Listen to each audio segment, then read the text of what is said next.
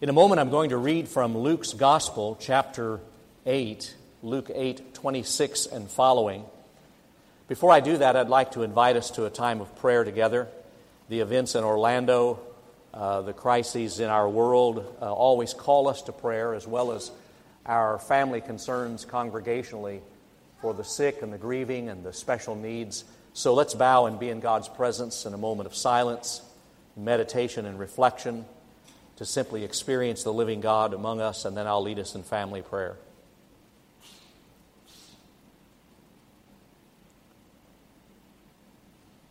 Oh, great God, we thank you for every promise of Scripture that is alive in our hearts and minds this morning, for the reassurance of your love, and to know that once and for all, Jesus has died for us once and for all. As our kingdoms crumble, you are exalted. And we thank you for your great faithfulness. That faithfulness is the sure foundation of our lives. You never fail us, and we are forever in need of that reminder.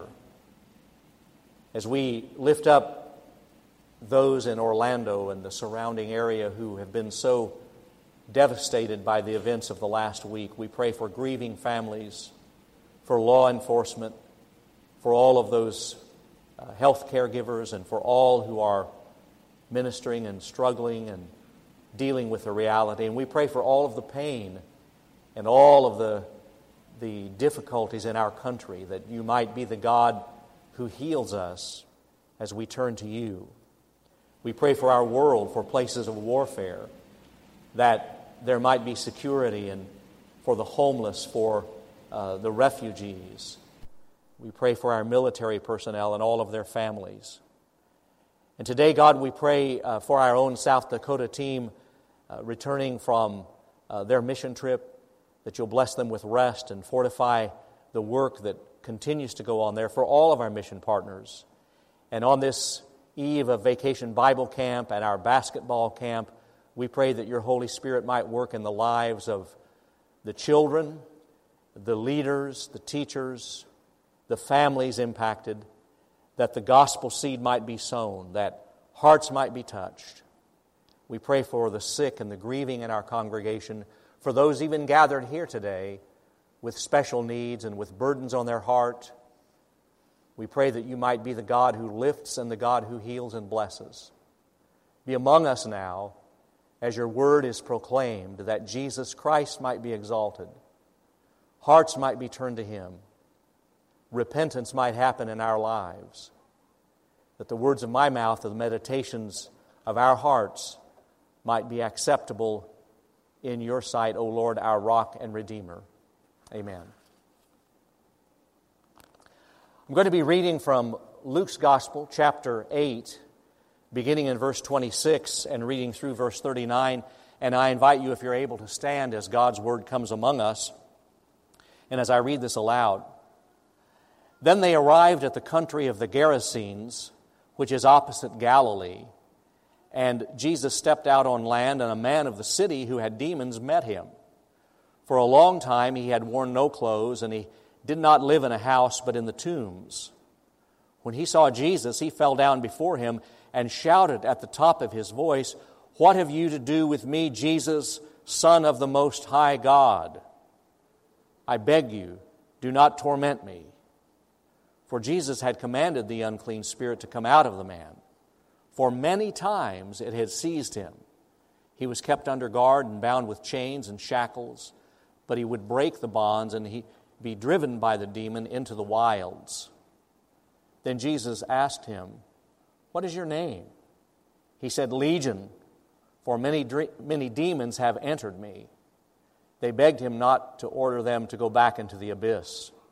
Now there was on the hillside a large herd of swine feeding, and the demons begged Jesus to let them enter these, so he gave them permission. Then the demons came out of the man and entered the swine, and the herd rushed down the steep bank into the lake and was drowned. When the swineherds saw what had happened, they ran off and told it in the city and in the country.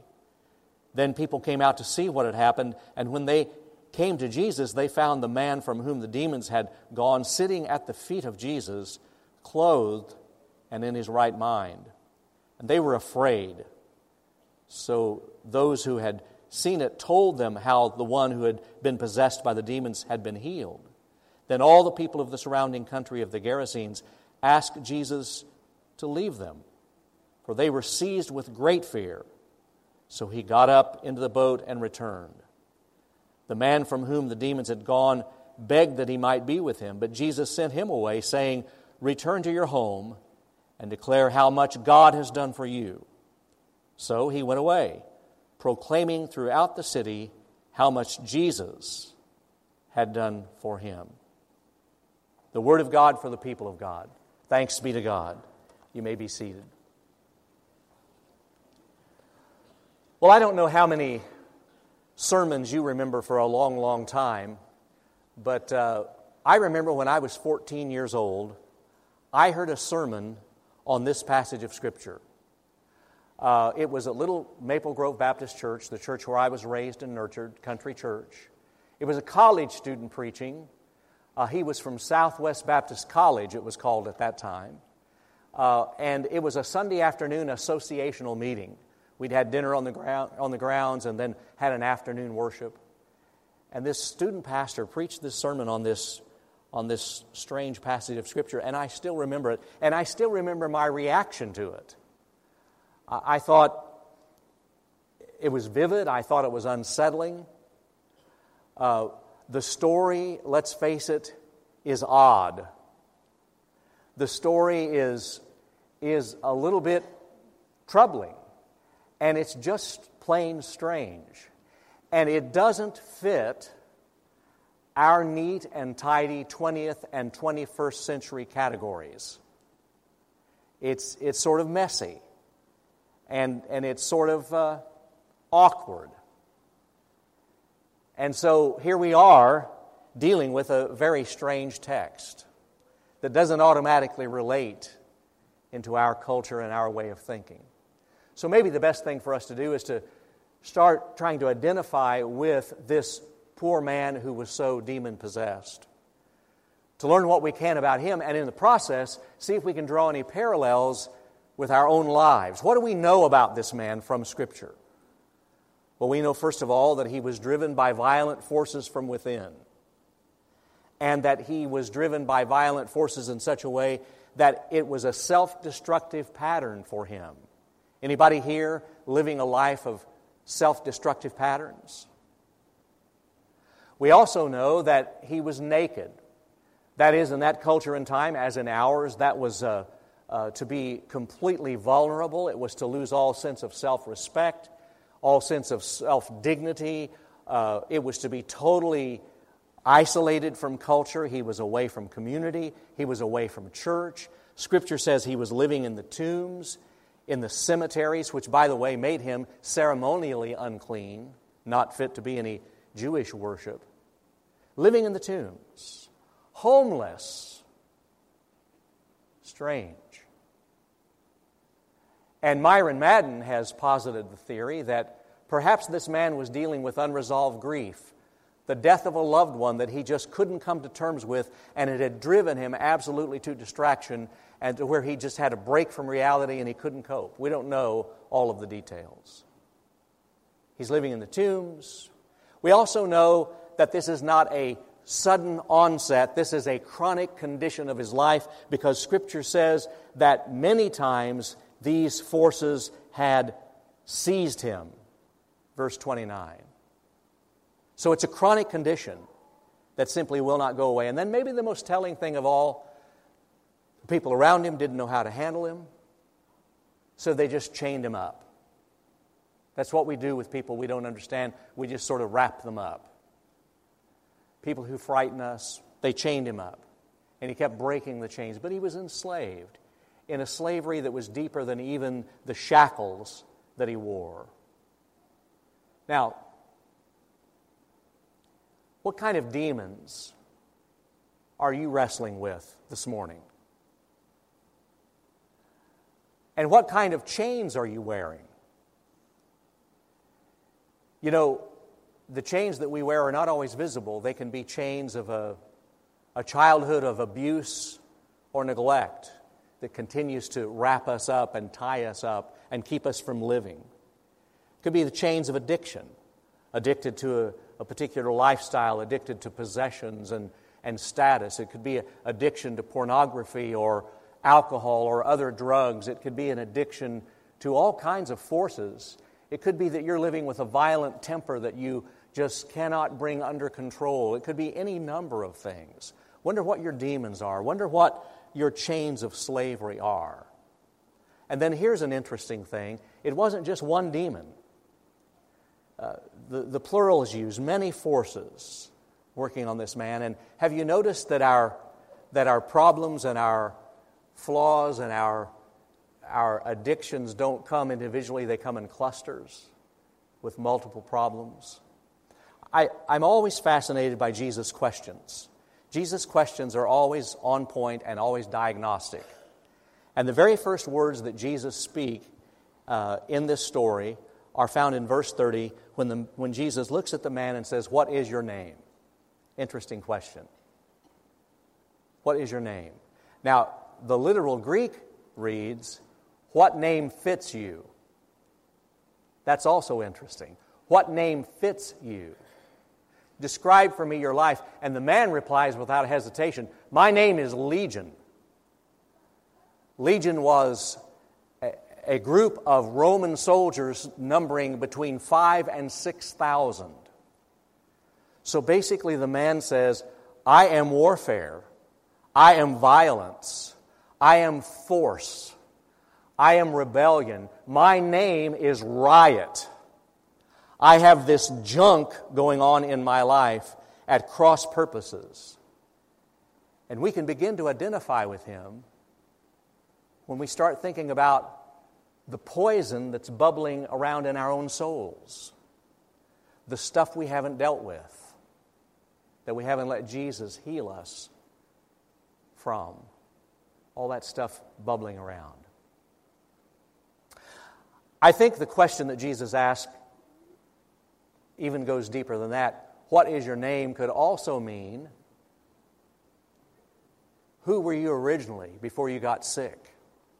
What is your name? Tell me who you want to be. In other words, you have an identity. You're more than this sickness, more than this demon possession. You have a worth. You have a name. You're not just a face. You're not just a patient. You're not just a statistic. You're not just a number. You're a person. God made you. You matter to God. You have significance. You have worth. You have value. Tell me your name. You're unique. You know, one of the reasons that Jesus came to earth in the flesh was to identify with all of our brokenness and pain and to touch our lives. And to remind us that the Father has loved us before creation. That we don't come to earth having to create our worth and value. We don't live our lives trying to create and produce value. We are valuable. We're created by God as valuable, and then Jesus came to redeem us from the forces of evil and to announce once again, you are a person of worth and value. You have a name. You're somebody to God. And that makes all the difference in the world. I'm also fascinated by the fact that early in this story, this man responds to Jesus in a way to push Jesus away. Now, it's the voices within him, the forces within him telling Jesus, leave us alone.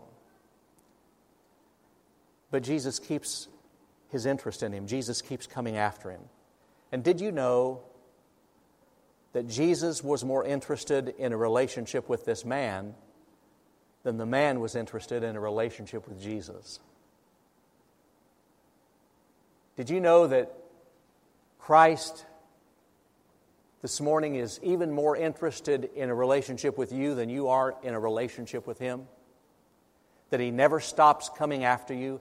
That the long arm of His love can always rescue you, can always break your chains, can always heal you, can always redeem you? Even more than we're interested in Him. heard the story of a woman who was absolutely at her wit's end. She said to her pastor, "I can't take this anymore. I don't think I can hang on to God any longer." And then the pastor very wisely said to her, "Well, just remember, God is hanging on to us even when we can't hang on to Him." And that's that kind of love, that unrelenting passion of Jesus to have a relationship with us, even in our yuck and messiness, when all those poisonous forces are just sort of bubbling around inside of us. And then this beautiful picture after the man is healed, where the townspeople and the farmers all come around, and Scripture says that they found the man, verse 35, they found the man who'd been possessed with demons, sitting at the feet of Jesus, clothed and in his right mind. The transformation. By the way, did you know that's in Jewish vernacular, that's the phrase used for being a disciple, a follower of Jesus, sitting at the feet of Jesus. To be at the feet of someone was to be a student. So here is the posture of a disciple, healed and restored to sanity and to usefulness, his chains broken, and he's at the feet of Jesus as a learner, as a student, in the posture of a disciple. It's a beautiful picture. And Luke does a great job of painting the contrast between the people of the area and the man who was healed. The people of the area said to Jesus, "Go away from here. You're scaring the daylights out of us." While the man who was healed said, "Jesus, I just want to be with you." What a contrast. And it's a reminder that without Jesus, we're always going to be afraid of people who are different from us. Without the love of Jesus in us, we're just going to put the people we're afraid of in one category and put chains on them and send them to the tombs. But with Jesus, we learn to see people differently. And with Jesus, the church has the courage to go into the cemeteries and the places of evil and the places of darkness. With Jesus, the church has the courage to go in the places of decay and destruction to be the presence of Christ. Without Jesus, the church will never have the courage to go into the dark places. We'll always play it safe. We'll stay away from the tombs. We'll stay away from things we don't understand and the ways that God works that are out of the bounds of our understanding.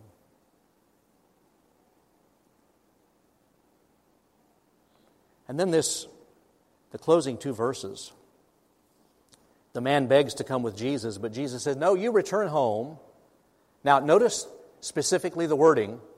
You return home and declare how much God has done for you. And then the next verse says, so he went away. The next phrase says, so he went away, proclaiming to the city how much Jesus had done for him. Jesus said, you go tell what God has done for you, and what the man talked about was what Jesus had done for him. He wasn't a theologian. He'd never had a course in Christology. He'd never studied the doctrine of the Trinity, but the only way he knew to talk about what God had done in his life was to talk about what Jesus had done in his life.